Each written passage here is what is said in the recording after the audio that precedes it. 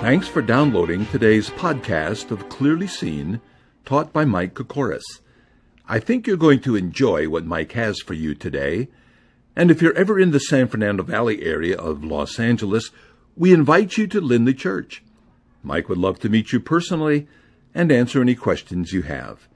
Feel free to email your comments and questions to michael@kokoris.com.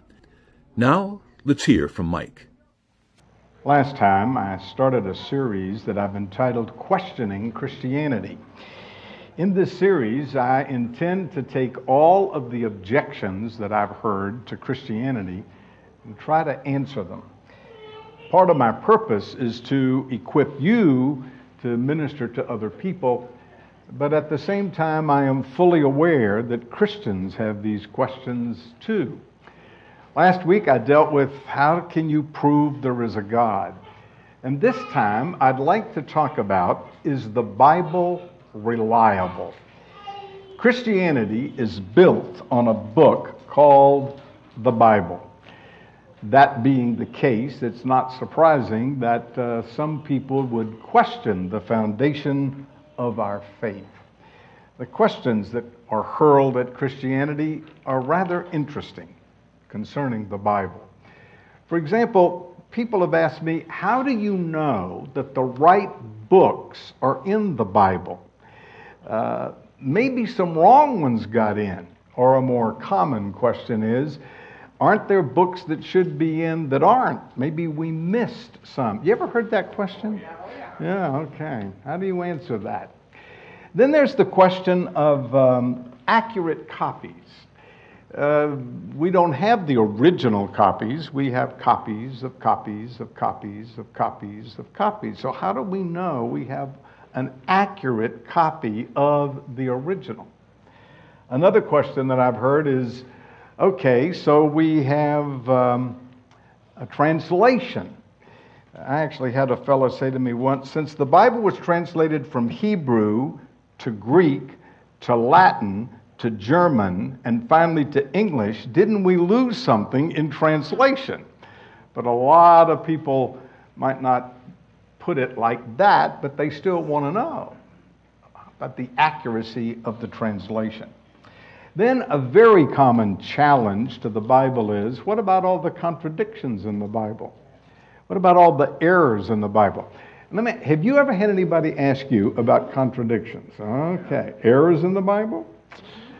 How do you answer that? Are there errors? Are there contradictions in the Bible? And then there's that old question that all of us grapple with all the time.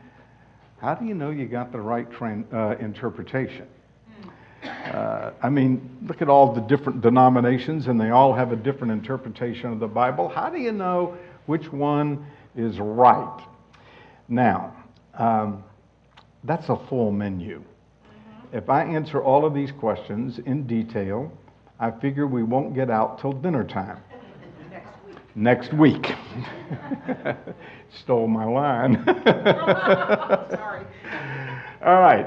What I'm going to do is quickly survey these questions, acknowledging that whole books have been written on some of these. So I'm not as interested in answering every minute detail as I am in giving you a sample of some of the answers to these questions.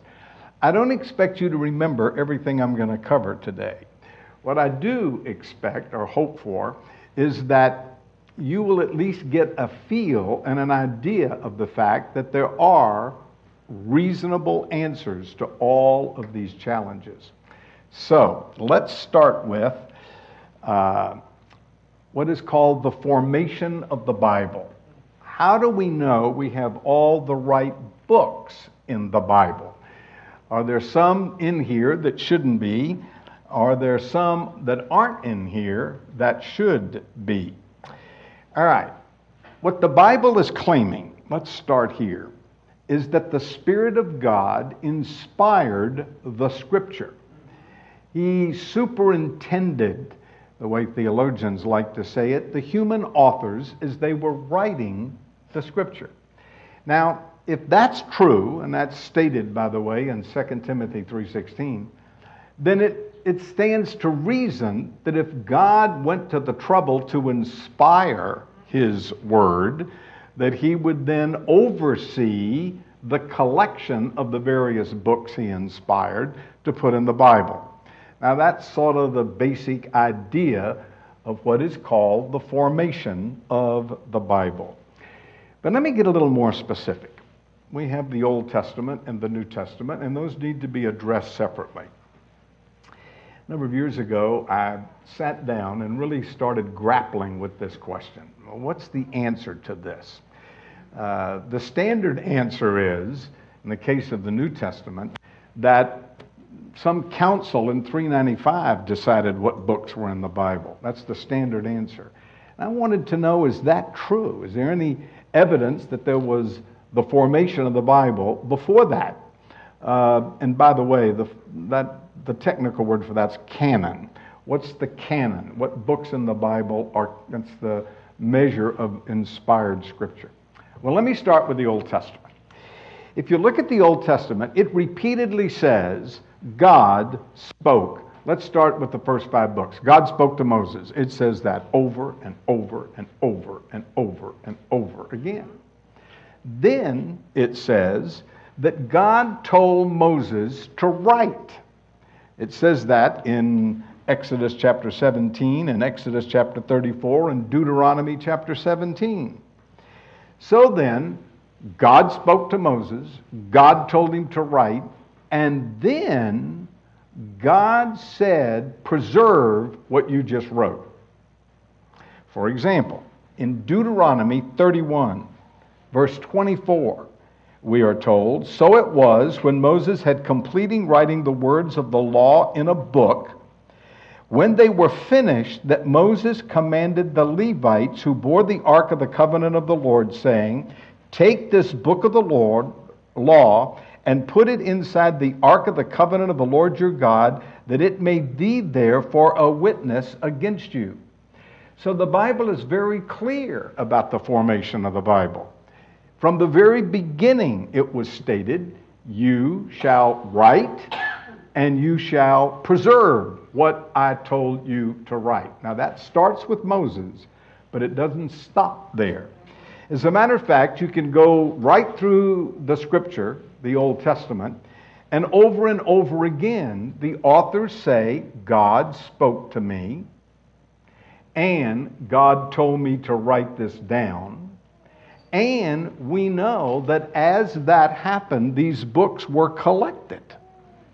Now, we don't know that in every case, but we know it enough to surmise that it did happen in every case. So let me give you an example. God told Jeremiah to write. Jeremiah wrote. For example, Jeremiah 36 says, now it came to pass in the 4th year of Jehoiakim, the son of Joash, the king of Judah, that the word came to Jeremiah from the Lord, saying, take a scroll of a book and write in it all the words that I've spoken to you against Israel, against Judah, and against all the nations from the day I spoke to you, from the day of Joash, even to this day. Now, that's where God told Jeremiah, write it down.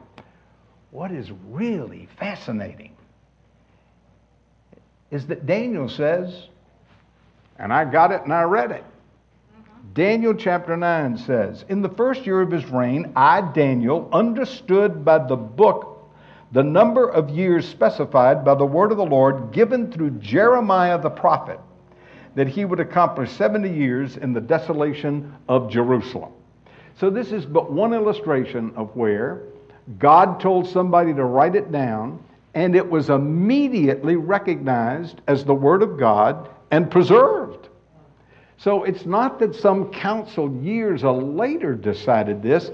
It was a process, and it was being decided as it went along. As a matter of fact, there is no council that we know anything about concerning the Old Testament.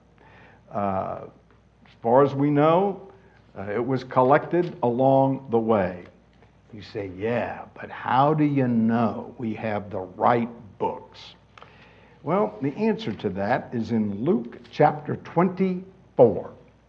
Luke chapter 24, and look at verse 44. Then he, Jesus, said to them, "These are the words which I spoke to you while I was with you. All the things which were fulfilled were written in the law of Moses, the prophets, and the Psalms concerning me." So Jesus is saying, I took them through the law of Moses, the prophets, and the Psalms.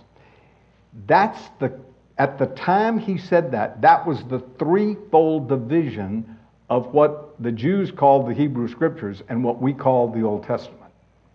Now, what's fascinating about that is this. Josephus was a Jewish historian who lived in the first century. And he told us about this and named the books in this threefold division. The law of Moses consisted of the first 5 books of the Bible. The prophets consisted of the major and minor prophets. The Psalms, and they didn't have books in those days, they had scrolls. Well, in the scrolls, it was the writings that weren't the law of Moses and weren't the prophets. And the first book was the Psalms, so that scroll was called the Psalms. But it included other books that weren't the law of Moses and the prophets. Josephus gives us the list that the Jews recognized at the time of Christ, and it is identical to the Hebrew Scriptures, what we call the Old Testament. Now, the number of books is different, but the content is identically the same. The reason the number is different is the Jews put 1st and 2nd Samuel together and we divided it. 1st and 2nd Kings, and we divided it. So there are cases, 1st and 2nd Chronicles, there are other illustrations. But the content, we know, is identical. So we can be certain of the Old Testament because Jesus said, this is the Old Testament, and he gave us the content of the books. So there's no question about the Old Testament. You say, well, wait a minute. Well, what about the Apocrypha? I mean, the Catholic Church recognizes books, the Protestants don't. I mean, maybe those books should be in the Bible. Well, let me tell you about those books. Many of them, most of them, not all of them, were written during the time between the Old Testament and the New Testament. There's a 400-year gap. And there's some very valuable information historically in those books. But they weren't inspired Scripture. Jesus never quoted them as Scripture. The apostles never quoted them as Scripture. The early church never quoted them as Scripture. Never. Nobody. Ever. Until the Protestant Reformation in 1517 was countered by the Catholic Church, and they got together in a city called Trent, and they came up with the Council of Trent in 1546. And for the first time, go check this out, first time the church recognized the Apocrypha, 1,500 years after Jesus was on this earth. So there's not a lot of question about whether or not that is inspired Scripture. It's not. It wasn't recognized by Jesus, the apostle, or the early church. Now that's the Old Testament. What about the New Testament? Well, that gets a little more complicated, but not exactly. For example, I gave you the little formula. God spoke, they wrote, and what they wrote was immediately recognized. That's sort of the little formula. It's true in the New Testament. As a matter of fact, 1 Thessalonians 5:27 says, I charge you by the Lord that this epistle be read to all the holy brethren. Colossians 4:16 says, now when this epistle is read among you, see to it that it is read also in the church of the Laodiceans, and that you likewise read the epistle from the Laodiceans. Revelation 22:18 says, "For I testify to everyone who hears the words of the prophecy of this book, if anyone adds anything, God will add to him the plagues that are written in this book." So these people recognized that they were writing the Word of God, and they wrote it down and instructed, in essence, that it be read by everybody and preserved. And lo and behold, it was immediately recognized. In the New Testament, it was recognized. For example, in 1 Timothy 5:18, Paul says, quote, "For the Scripture says, you shall not muzzle the ox while it treads out the grain, and the laborer is worthy of his wages." Did you hear what that verse said? The Scripture said, and he quotes two passages. One is in the Old Testament. He's calling the Old Testament Scripture. And the other is nowhere in the Bible except the Gospel of Luke. Paul is calling Luke Scripture. Interesting. So, Peter says in 2 Peter 3:15 and 16, "The long-suffering of our Lord is salvation, as so also our beloved brother Paul, according to the wisdom given to him, has written to you, as also in all his epistles, speaking of those things in which some things are hard to be understood." Boy, am I glad Peter said that. He had a hard time understanding some of the things Paul said. "Which the untaught and unstable wrestle to their own destruction, as they also do with the rest of Scripture." Peter calls all of Paul's epistles Scripture, and that epistle was written before 70 AD. So, my point is very simple, that the Scripture of the New Testament was following the same formula as the Scripture in the Old Testament. God said, write, they wrote, and it was immediately recognized, and we have indications of that in the Old Testament and the New Testament. Then, this is a really fascinating study for me. As soon as the New Testament was closed, we have people who wrote. The first was Clement of Rome, one of the first.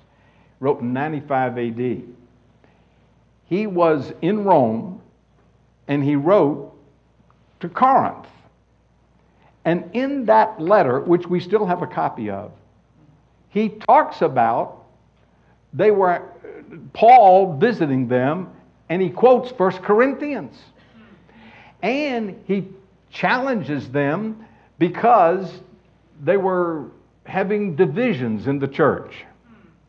By the way, that's the problem they were having when Paul wrote 1 Corinthians 40 years before. Isn't that interesting? But the point is, he recognized it as Scripture. Now, that's just the beginning. Matter of fact, I did a study of this once. 1 Clement, it's called, quotes Matthew, Romans, 1 Corinthians, and Hebrews in 95 AD. Right.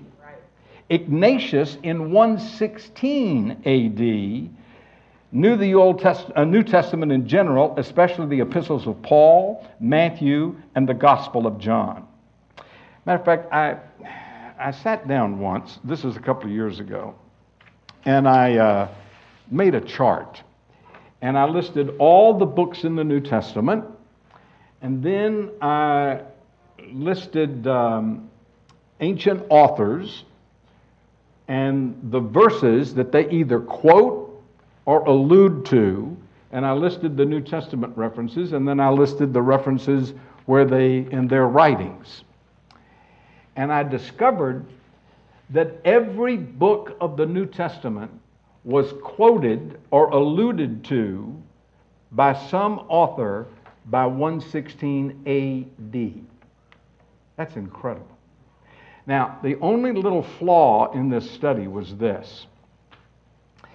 They quote 1 John. I couldn't find 2 John and 3 John. But there is a scholar who argues that 1st, 2nd, and 3rd John was bound as one book, and so if they quoted 1 John, they knew 2nd and 3rd John. If that's the case, then every book of the New Testament is either quoted or alluded to by 116 AD. Way before that, Peter called Paul Scripture, and Paul called Luke Scripture. Well, what about this fact that they didn't get recognized until years later? All right, let me explain. The early church was persecuted. They ran underground. They were not given freedom until 312 AD at the Edict of Milan by Constantine. For the first time, they came out from underground, and then they had some councils before, but not much. Now they could have universal councils. So it's in the 4th century that for the first time they can make these kinds of public statements. So, in 367, Athanasius wrote a letter, a Christmas letter, and in it he listed the 27 books of the New Testament. In Augustine did the same thing. Jerome did the same thing. Jerome died 420, Augustine died in 430. The Council of Carthage in 397 and the Council at Chalcedon in 451 formally recognized the 27 books we have in the New Testament. And so what happens is people see that formal recognition and they say, oh, the New Testament wasn't put together until 397. Then you don't understand what's going on. That was the formal recognition of what God had already done. I've demonstrated that the church recognized the inspired books of the New Testament hundreds of years before 397.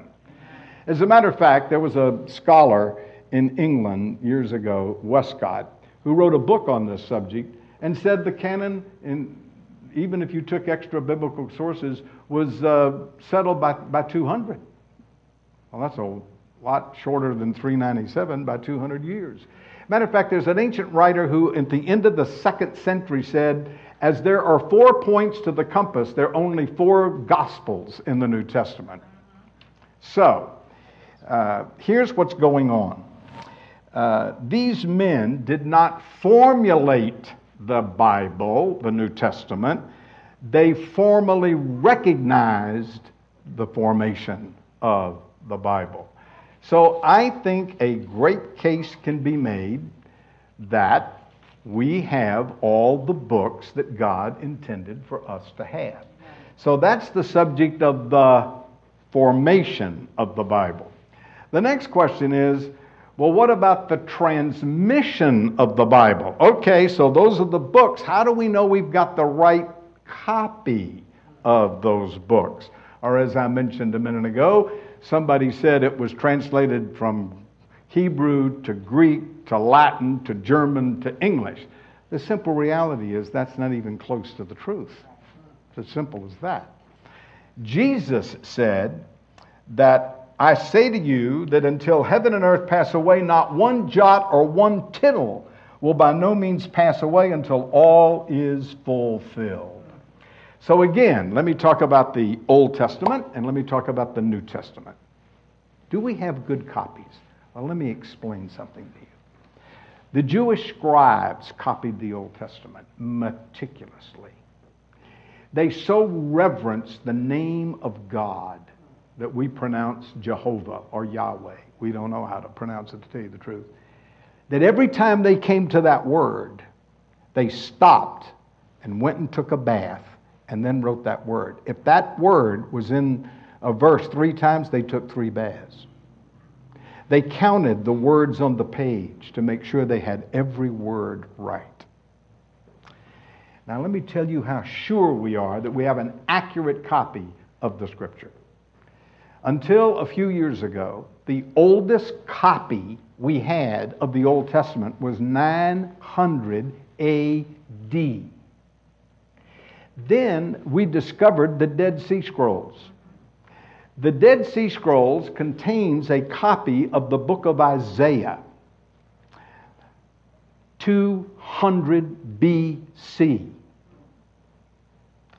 So we jumped 1,100 years from 900 AD to 200 BC.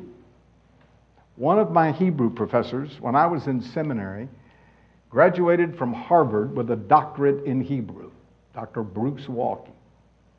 And I remember very vividly in class him saying, and I've read by other scholars since, the only difference, he read Hebrew like we read English, it was disgusting.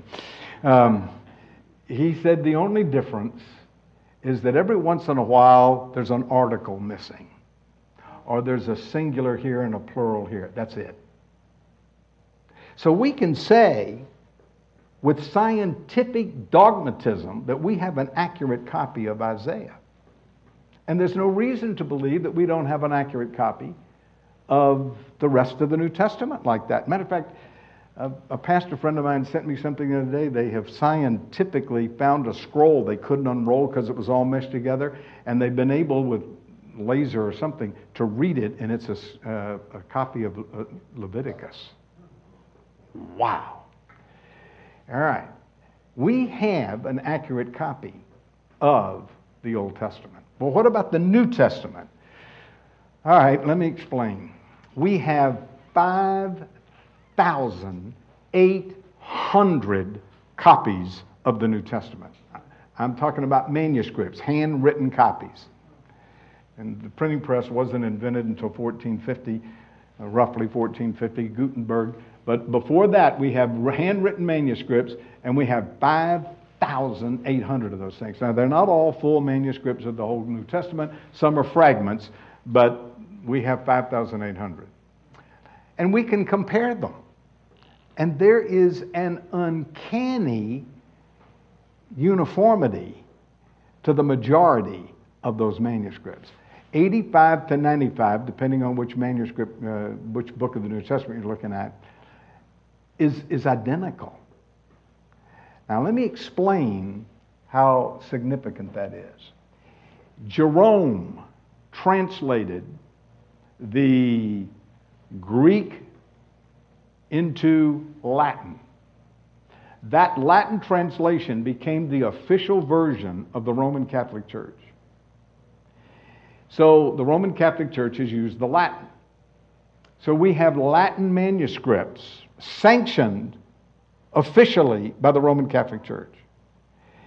But there are all kinds of problems in that versus the majority of Greek manuscripts of the New Testament. There is more uniformity in the Greek New Testament than there is in the officially sanctioned Latin translation. That's mind-boggling. So, are there some differences? Yes. For example, they found a couple of manuscripts that leave out the story of the woman caught in adultery. And some manuscripts leave out the last 12 verses of Mark. Now, let me explain that. And I've investigated this very carefully over many years. Yeah, there are two manuscripts that leave out the last 12 verses of Mark. And in one of them, there's a blank space for it. The scribe knew it belonged there and didn't put it there. The vast, vast, vast majority of 5,000 manuscripts, 5,800, are in agreement. Now, let me tell you how significant that is. No scholar doubts that we have a copy of Julius Caesar, what he wrote. You know how many copies of that we have? I meant to look it up and I forgot. It's not many, 100 at the most or something. There's nothing coming out of the ancient world that has all the copies of the likes of which we have of the New Testament. But nobody questions that we have an accurate copy of Plato or Aristotle. So it's just good, solid, sound evidence that we have an accurate copy of the Scriptures, certainly the Old Testament, and there's not that much debate about the differences in the New Testament. They're very small, and no major teaching of the Bible is questioned by differences in manuscript. It just doesn't exist. So, all right, let me tell you what I've demonstrated so far. Do we have all the right books? Yes. Did I put you to sleep? It's kind of heavy stuff, isn't it? All right, we have all the right books? Yes. Do we have good copies of the right books? Yes. Okay? Oh, but what about the translation? Aha. What about the translation? How do we know we have the right translation? Well, the Bible is written in 3 languages. A very small part of the Old Testament is written in Aramaic, but the rest of it is written in Hebrew, and the New Testament is written in Greek. Now, the English translation is built on the Hebrew and the Greek text that we have, which we've just demonstrated is an accurate copy of what's going on. Why are there differences in translations? Matter of fact, you got more than one translation of the Bible? Does that not drive you crazy? You ever read a verse in one translation and then go look it up in another translation and it's wildly different and you say, what in the world is going on? Have you ever done that? Well, how do you explain that? All right, I'm going to tell you. There are different theories of translation. Matter of fact, there's a lot of different theories of translations. You could put them on a spectrum. At the far end of that spectrum, on the right, let's say, the theory is that you should give a word-for-word translation.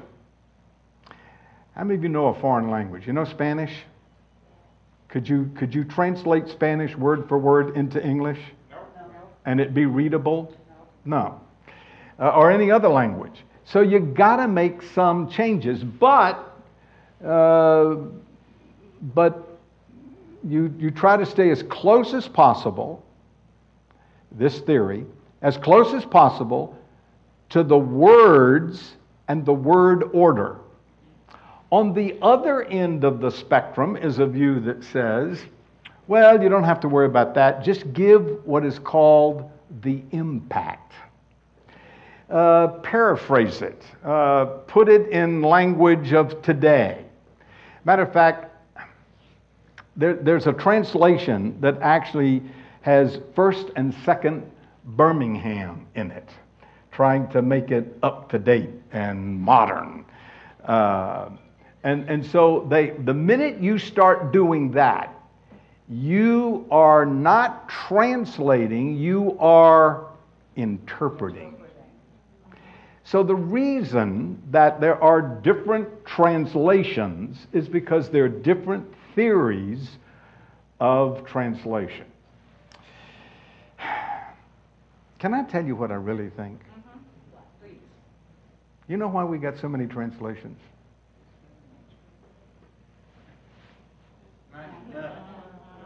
Money. We got so many publishers. So one publisher has to have a translation. Another publisher doesn't have his translation, so he's got to come up with another translation, Now, you put those two things together and you got the explanation for translations. But I'm going to tell you something about translation. Somebody said to me once, it's not the part of the Bible I don't understand that bothers me.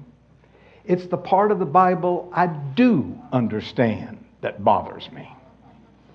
And I concur with that. It's the part of the Bible I do understand. You can take any translation. I don't care what the translation theory is, and you can read it, and it'll tell you this: Jesus is the Son of God. Jesus died for our sins. Jesus arose from the dead, and salvation is by faith in Jesus who died to pay for your sins. I don't care what translation you use. My father was an immigrant from Greece. I was christened in the Greek Orthodox Church. Where do you think Kokoros comes from? It's Greek. And The man that led me to Christ was a Baptist pastor. And he stopped me one day and said, "Do you know for sure you're going to heaven?" And I said, "Yeah, I think so." I'd been baptized in the Greek Orthodox Church. They practice triune immersion. They dip a baby 3 times, once for each member of the Trinity. I was triune immersed. I got it ahead of the Baptist. And then because I was dating some girl and she wanted me to join this Baptist church, I joined this Baptist church and they dipped me again. So I'd been baptized 4 times. So I thought I had a crack at it. He was totally unimpressed. He took me into his office, he opened the Bible and he explained to me that Jesus died for me, that Jesus arose from the dead, and I could know I had eternal life if I trusted Christ because that's what God said. And I trusted Christ, and I'm standing here today because of that decision I made many, many years ago.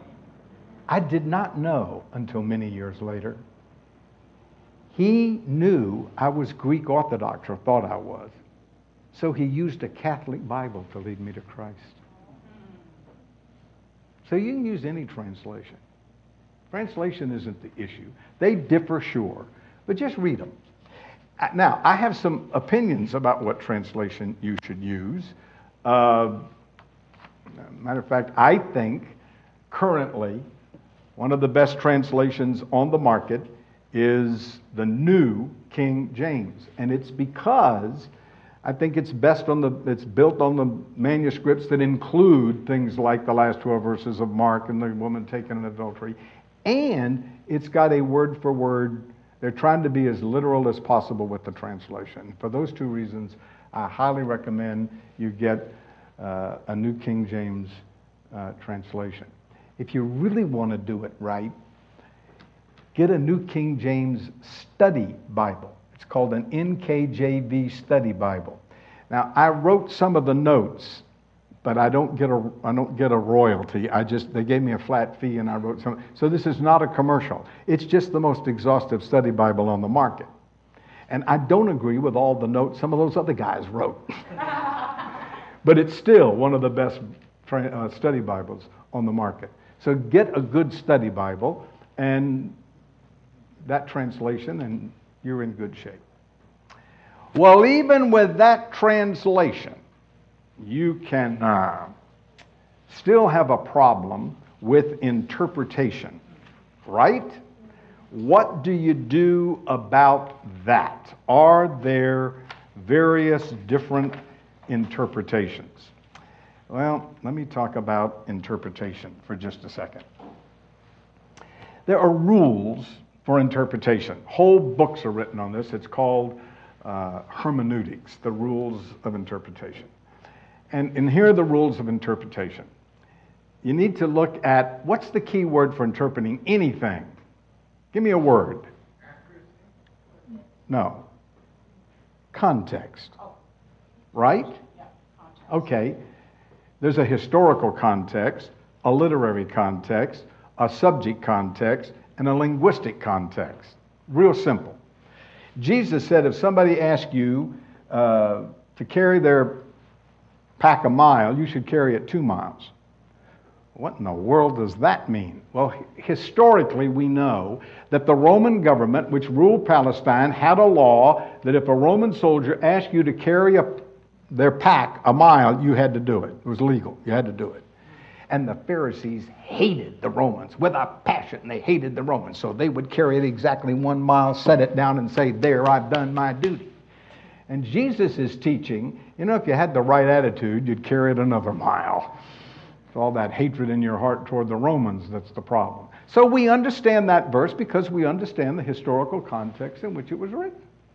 Or how about the literary context? Well, there's different types of literature in the Bible. There's prose and poetry and parable and prophecy. And they each have a different way of communicating. A historical narrative records factual description. Didactic material in poetry contains figures of speech. such as metaphors, similes, personifications, and hyperboles. Now, all that's a bunch of technical jargon. The simple thing is, when Jesus said, I am the door, what did he mean? That he was a hunk of wood? No. He meant, I'm like a door that is the entrance way. You don't have to be a scholar to figure that out. And he called us sheep. Does he mean we're animals? No, he means it's worse than that. He means we're dumb like a sheep. That isn't difficult. But the real issue is this. You want to know how to interpret the Bible? What's the word? Context. Ooh, you got it. Now, let me give you an illustration. Suppose some fellow wrote, my heart bleeds. What does that mean? Well, off the bat, I know it could be literal, right? Or it could be figurative. So how am I going to determine whether it's literal or figurative? Read what else he said in context. Well, let me give you this additional information. The fellow that wrote that was a college student. He just flunked his final exams. His girlfriend left him, and he lost his job. Is that literal or figurative? All right, let me give you another illustration. There was a man who had a heart attack, had open heart surgery, fell out of bed, rolled down the stairs, and is coughing up blood. What does it mean? Literal. Now, that's the way you read anything.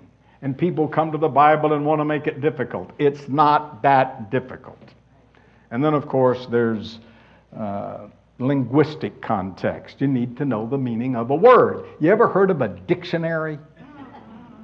Let me tell you what a dictionary does. A dictionary gives you the field of meaning. That's a technical phrase. In other words, this word can mean all of these possibilities, and then you go to what you're reading and figure out which one of those meanings fits this passage. Right? Same thing with the Bible. Same thing with anything that's written. So let me give you an illustration of that. You ever heard of the word trunk? What does that mean? Well, let me give you some possibilities. There's a trunk at the back of your car. There is a tree that has a trunk. And there is an elephant that has a trunk. Now, if you're reading something and it has the word trunk and all you see is the word trunk, how do you know which trunk it is? You just keep reading before it and after it. And if it's talking about the trunk of a car, you're not going to walk away thinking it was the trunk of a tree or the trunk of an elephant. Just read what's there. As a matter of fact, when people say to me, well, there are so many different translations, I say, let's test this out. And I take a Bible and I turn and I say, I want you to interpret this verse for me. You ready?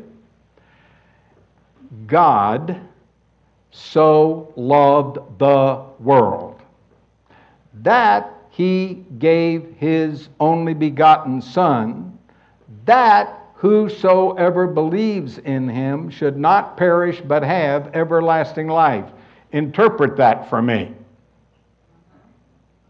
Is this difficult?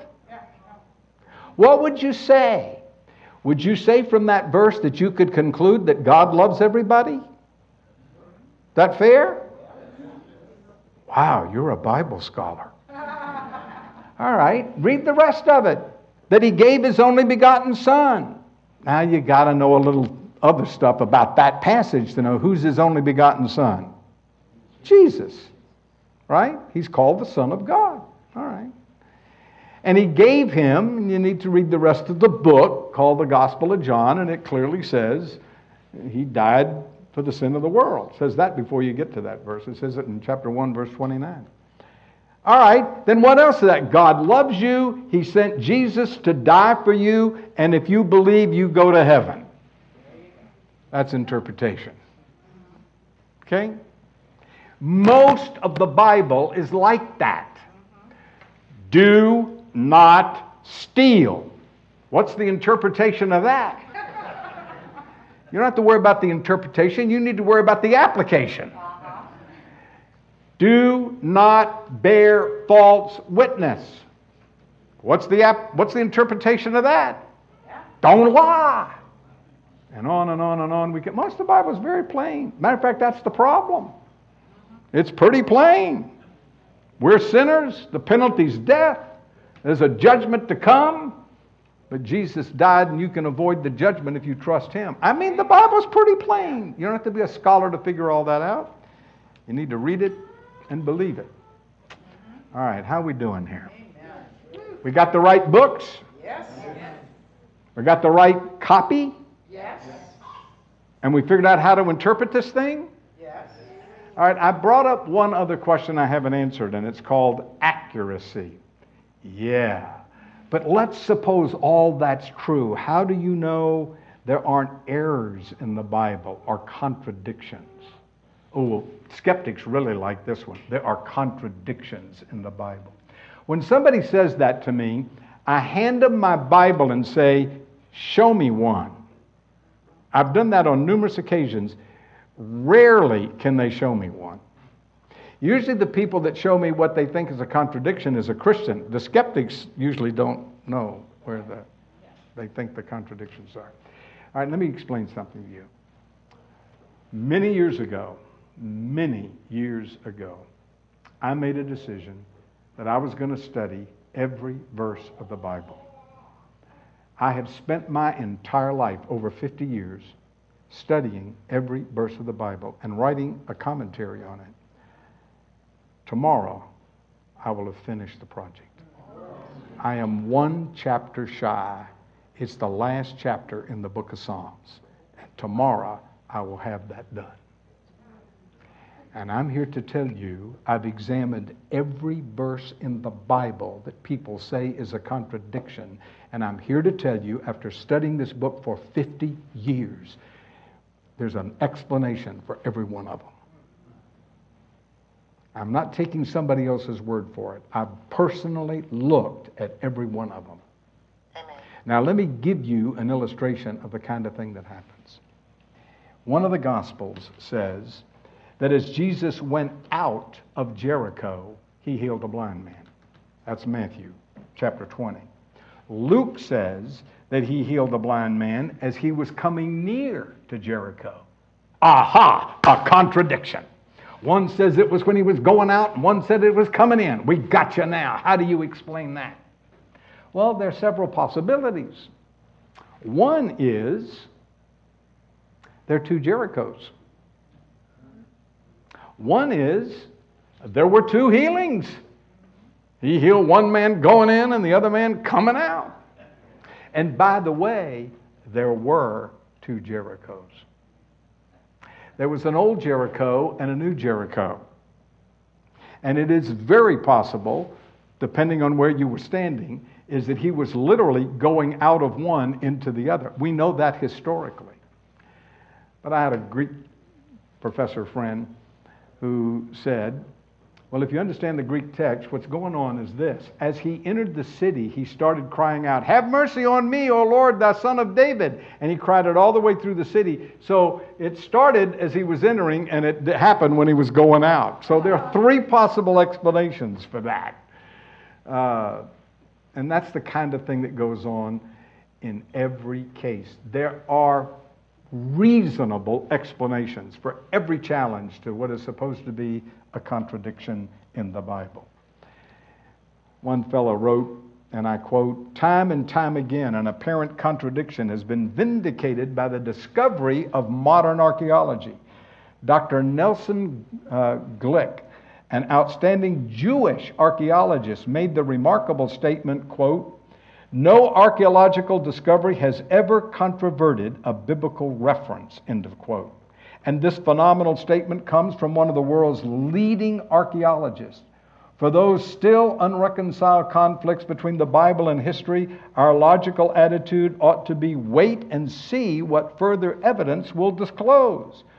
We don't have all the answers to all the problems, but all the vindicating data thus far certainly suggests that we can trust the biblical record about these details that still appear questionable. And I could go on and on. Matter of fact, I've done a lot of study on the archaeological proof of the Bible, and it's staggering. A couple of hundred years ago, they said Moses couldn't have written the Bible. He couldn't write. Archaeologists discovered what was going on in Egypt, and now they say, well, come to think of it, he could have written it in 3 different languages. There was some reference to some group of people in Genesis, and they said, well, the Bible's wrong. Those people didn't exist. And now a couple of Italian archaeologists have dug up some tablets at Ibla, and they discovered they were a huge civilization. And on and on and on and on and on and on we could go. There's all kinds of archaeological proof of things in the Bible, down to people's names. Pontius Pilate lived at Caesarea, and they found a stone with his name chiseled in it. Guess where? Caesarea. In the city of Dan in the last few years, they found a reference. They said something about questioning David, and they found now a stone that says the house of David chiseled in it. So we could go on and on and on. How are we doing? Wow. You think we can trust this thing? Yeah. Do we have an accurate copy with the right books? Okay.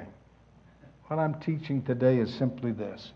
God's book has been faithfully formulated, accurately transmitted and translated, proven historically accurate, with a clear message of eternal life for those who trust Christ. Any question asked about this book has good, reasonable answers. Now, instead of you questioning the Bible has a question for you. What are you going to do with Jesus Christ? Amen. That's the question. It's not you questioning the Bible, it's the Bible, the Word of God, is asking you a question. What are you going to do with Him?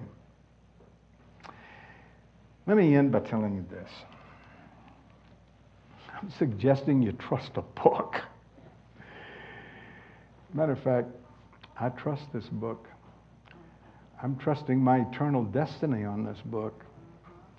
And I trust a lot of what I do in life by what's written in this book. But you trust a book too. Matter of fact, we trust books that, unlike the Bible, have never stood the test of time, and we know for a fact they're going to change it in a few years. You ever go to a doctor? He's going to treat you out of a medical book.